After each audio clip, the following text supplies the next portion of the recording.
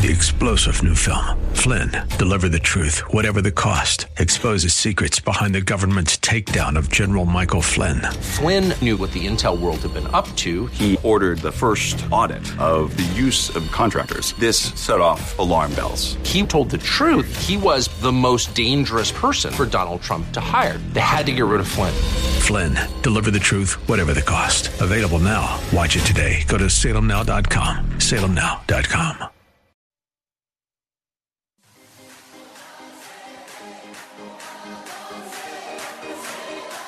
Welcome to Let Us Reason, a Christian-Muslim dialogue with host Al Fadi. Let Us Reason is a unique show utilizing theology, apologetics, and evangelism to reach Muslims for Christ by comparing and contrasting Christian and Muslim doctrines. And now, your host, Al Fadi. Well, good morning, everyone. This is Al Fadi, and if you're tuning in, you are listening to Let Us Reason and another episode in this new series about the biblical view on politics. And in the past few episodes, we gave an overview about the teaching of the Bible concerning government and authority, and Romans 13 made it clear that no government except the government that is established by God. There is no government except that every government established by God. Basically, all governmental authorities are institutions established by God himself, regardless of how you feel about that particular government, because God has his purposes for his people and for the lost and for that country and for those governments as well. And he wisely uses anyone to accomplish his purposes. And the chief purpose of governments is to be a servant of God against the evildoers. Now, we've also been exposed to a number of views concerning government. We dealt, 2 episodes ago, we dealt with the view that government should compel religion, meaning, does the Bible really teach that the government have the authority to force people to follow a particular religion?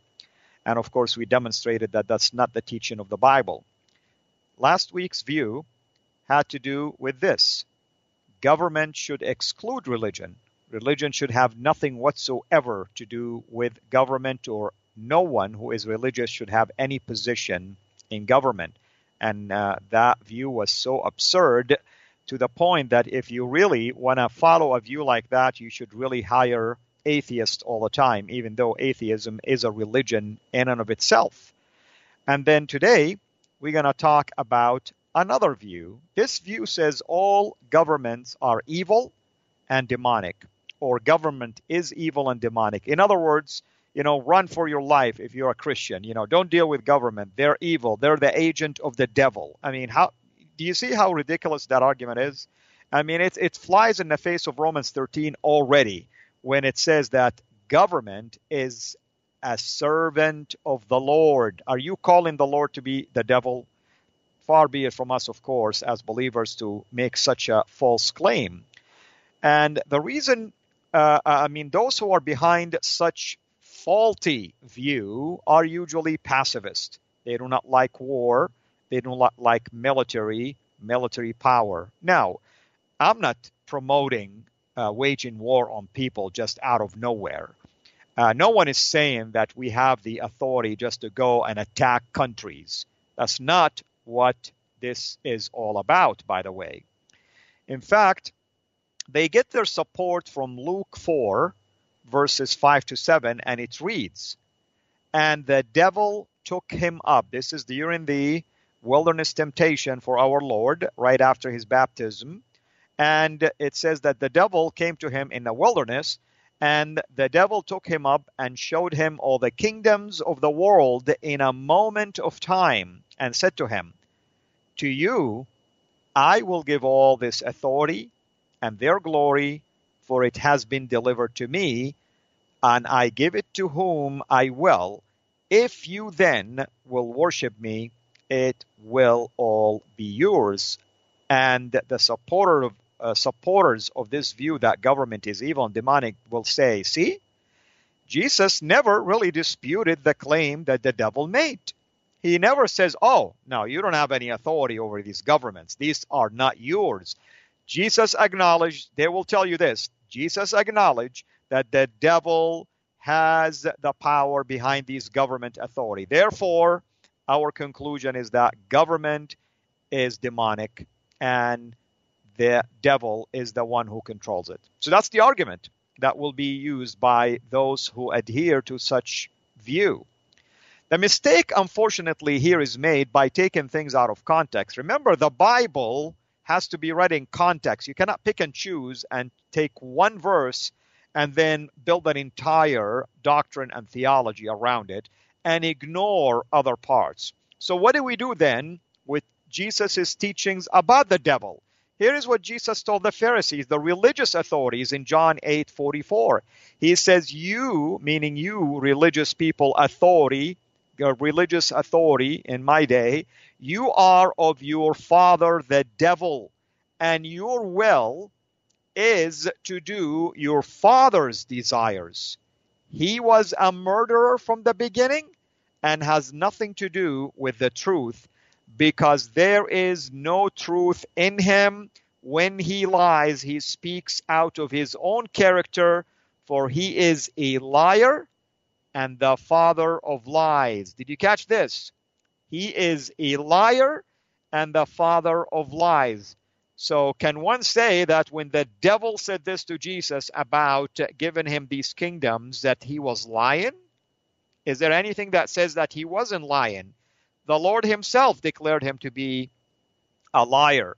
And Jesus wasn't focused on kingdoms and governments. He was given this to Christ. He said, I'll give it to you, basically.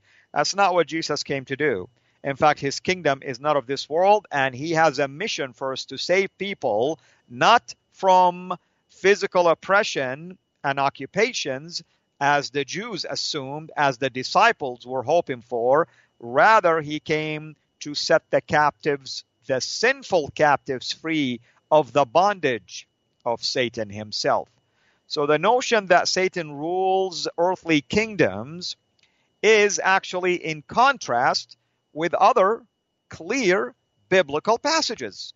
In Daniel chapter 4, verse 17, we read, the sentence is by the decree of the watchers, the decision by the word of the holy ones, to the end that the living may know that the Most High, God, the Most High rules the kingdom of men and gives it to whom he will and sets over it the lowliest of men. Do you catch this? In the book of Daniel, Daniel was telling Nebuchadnezzar that it is the Most High God, Yahweh, who rules the kingdom of men. Not the kingdom of man, the kingdom of men. All kingdoms are under his authority. He is the one who appoints kings and appoints princes and appoints governments and appoints presidents and everything. He is the one who is over all of them. So to say that Satan is over the governments of the world, have that ultimate authority, is a fly in the face of what the Bible actually teaches. Romans 13, we'll revisit it one more time. Romans 13, verses 1 to 6, reads the following. Let every person, notice every person, be subject to the governing authorities, for there is no authority except from God. Notice, there is no authority except, I didn't say there are some authorities from God. There is no authority except from God. Every single government authority is given and granted by God himself, and those that exist have been instituted by God. Any government that exists today, existed in the past, will exist in the future, is instituted by God. I don't read the devil here at all. Continuing on. Therefore, whoever resists the authorities resists what God has appointed, and those who resist will incur judgment. So, If you're a pacifist out there, I want you to think clearly about what this is saying. When you resist the work of the government against evildoer, and we're talking about justice here, we're not talking about unjust actions. We're talking about just acts, not unjust acts. We're not talking about people forcing others to leave their religion or persecuting those for religious liberty. We're not talking about believers bowing down to the demands of governments that wants them not to worship God. That's not what we're about. We do not do the will of man, but the will of God. We serve God and Him alone. We know that. But we're not talking also about the fact that if there are injustices taking place in other parts of the world, not necessarily internally, I don't see any problem with us loving our neighbors and going to rescue those who have suffered. Now, if you think pure politics, you are going to get your mind cluttered, I should say, with all kind of thinkings and all kind of distractions. Keep it theological. Does God allow governments to go after evildoers? And the answer is yes. Is God the one who appoints governments? And the answer is yes. Is He the one who instituted them? The answer is yes. He established them. That's what it's saying. The answer is yes. Does that apply to all government or some government? All government. All government in the history of mankind, past, present, and future. They are all instituted by God. Continuing on. For rulers are not a terror to good conduct. If you're doing good, you don't have to worry. The government should not really persecute you, or in this case, have judgment against you if you're doing good. But to bad, meaning the government role is to go after bad acts, evil doers act. Continuing on. Would you have no fear of the one who is in authority? In other words, the governor is in authority, but really it's God who is over the government. Then do what is good, and you will receive His approval, for He is God's servant. Notice, the governor, the government, the authority are God's servant for your good. For your good. So when the U.S. went and fought ISIS, an evil basically group, they did it for your good. God used the U.S. government for the good of its people and the good of the world, actually. These were evil doers who were inflicting harm and terrorizing people all over the world. So who's going to stand up for them? God stood up to them using the U.S. and coalition to go after them. Of course, we should support these kind of things. Otherwise, what do you want to do? You want to sit down and hunker down and let evil people like ISIS to come after you, after your family, after everybody, terrorizing everything? No, of course not. Of course not. If God wanted this, then go ahead and throw the book of Joshua out if you want. Because it seems to me that you're not believing that God allowed Joshua to go after evildoers who harmed the children and other things like that. You're apparently not in favor of Abraham basically waging war against kings to rescue his basically nephew and to bring back what they stole. Genesis 14. Apparently, you are not actually in favor of that. Incidentally, Melchizedek shows up there and blesses Abraham. Wow, what a coincidence. Blesses him right after he returns back from waging war. Does that tell you something? So we have to keep that in check, folks. Continuing on, reading in Romans 13, verses 1 to 6. But if you do wrong, be afraid, for he does not bear the sword in vain. So I'm speaking to those who wants to defund police, by the way. Well, best of luck for you, because you're going against what the Bible says. You defund authority, you defund those who are going after evildoers. All you're doing is you're opening the door wide open for evil to come through your door and terrorize you. Don't go complaining and don't say 911, people are not answering, okay? As it happened a couple of times in Portland and in Seattle. What a ridiculous argument, actually, by those who are completely out of touch with reality. The Minnesota City Council was complaining about the rise in crimes, yet a couple of months earlier, they defunded the police. Gee, man, it doesn't take a rocket scientist to figure that out, by the way. I hate to bring politics into my talk usually, but it's so frustrating how naive people are, and it's so frustrating how believers are silent sometimes, are not stepping up to the plate to at least make reference to these ridiculous arguments and these moves that are completely naive, and all they do is they support evil over good, sadly. Continuing on. For he is the servant of God. Once again, the governor, the government, the authority are a servant of God, an avenger who carries out God's wrath on the wrongdoers. Folks, I don't wish harm on anybody, but if something will hit your family, will touch your life, someone, God forbid, harms one of your own members, don't you expect justice to be instituted? How are you going to do it? God says, don't go and do it yourself. That's why I have authority in place to do that on your behalf, because they are my servant. You see how it works? God doesn't want us to run around killing people.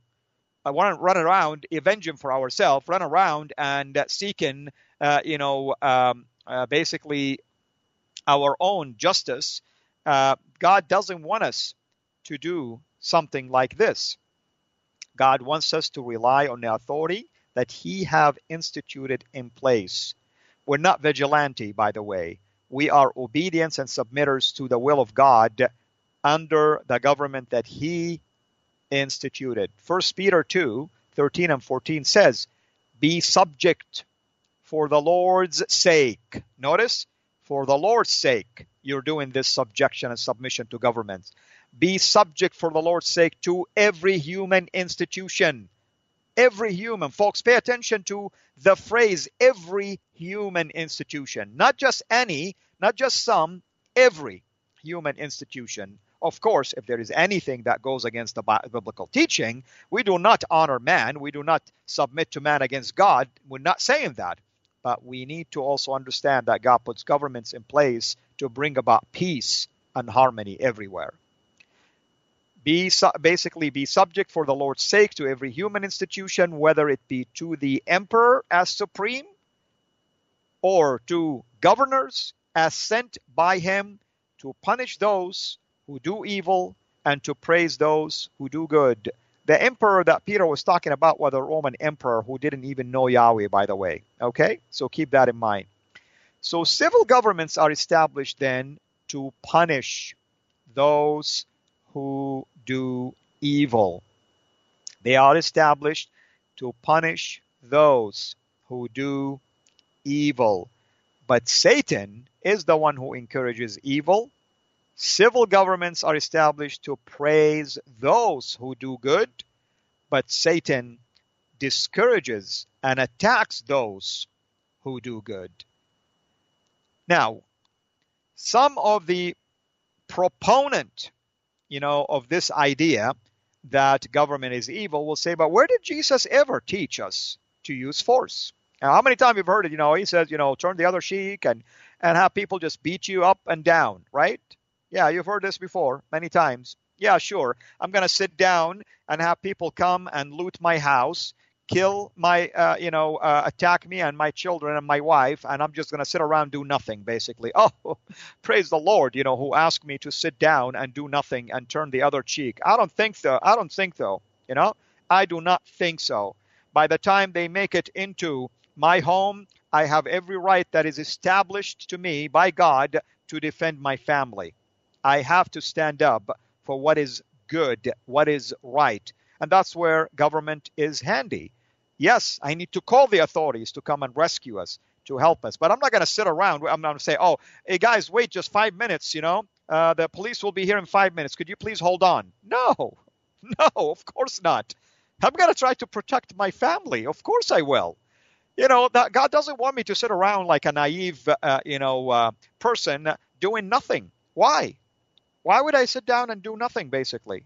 Why wouldn't I defend myself and my family? Now, I don't have to be vicious and violent, but all I have to do is just I have a right to protect my family. Okay, well, so the idea that Jesus never taught us to use force, question basically assumes, technically speaking, a limited canon of the scripture, and it fails to recognize the authority of the whole Bible and the authority of God, the author of the Bible.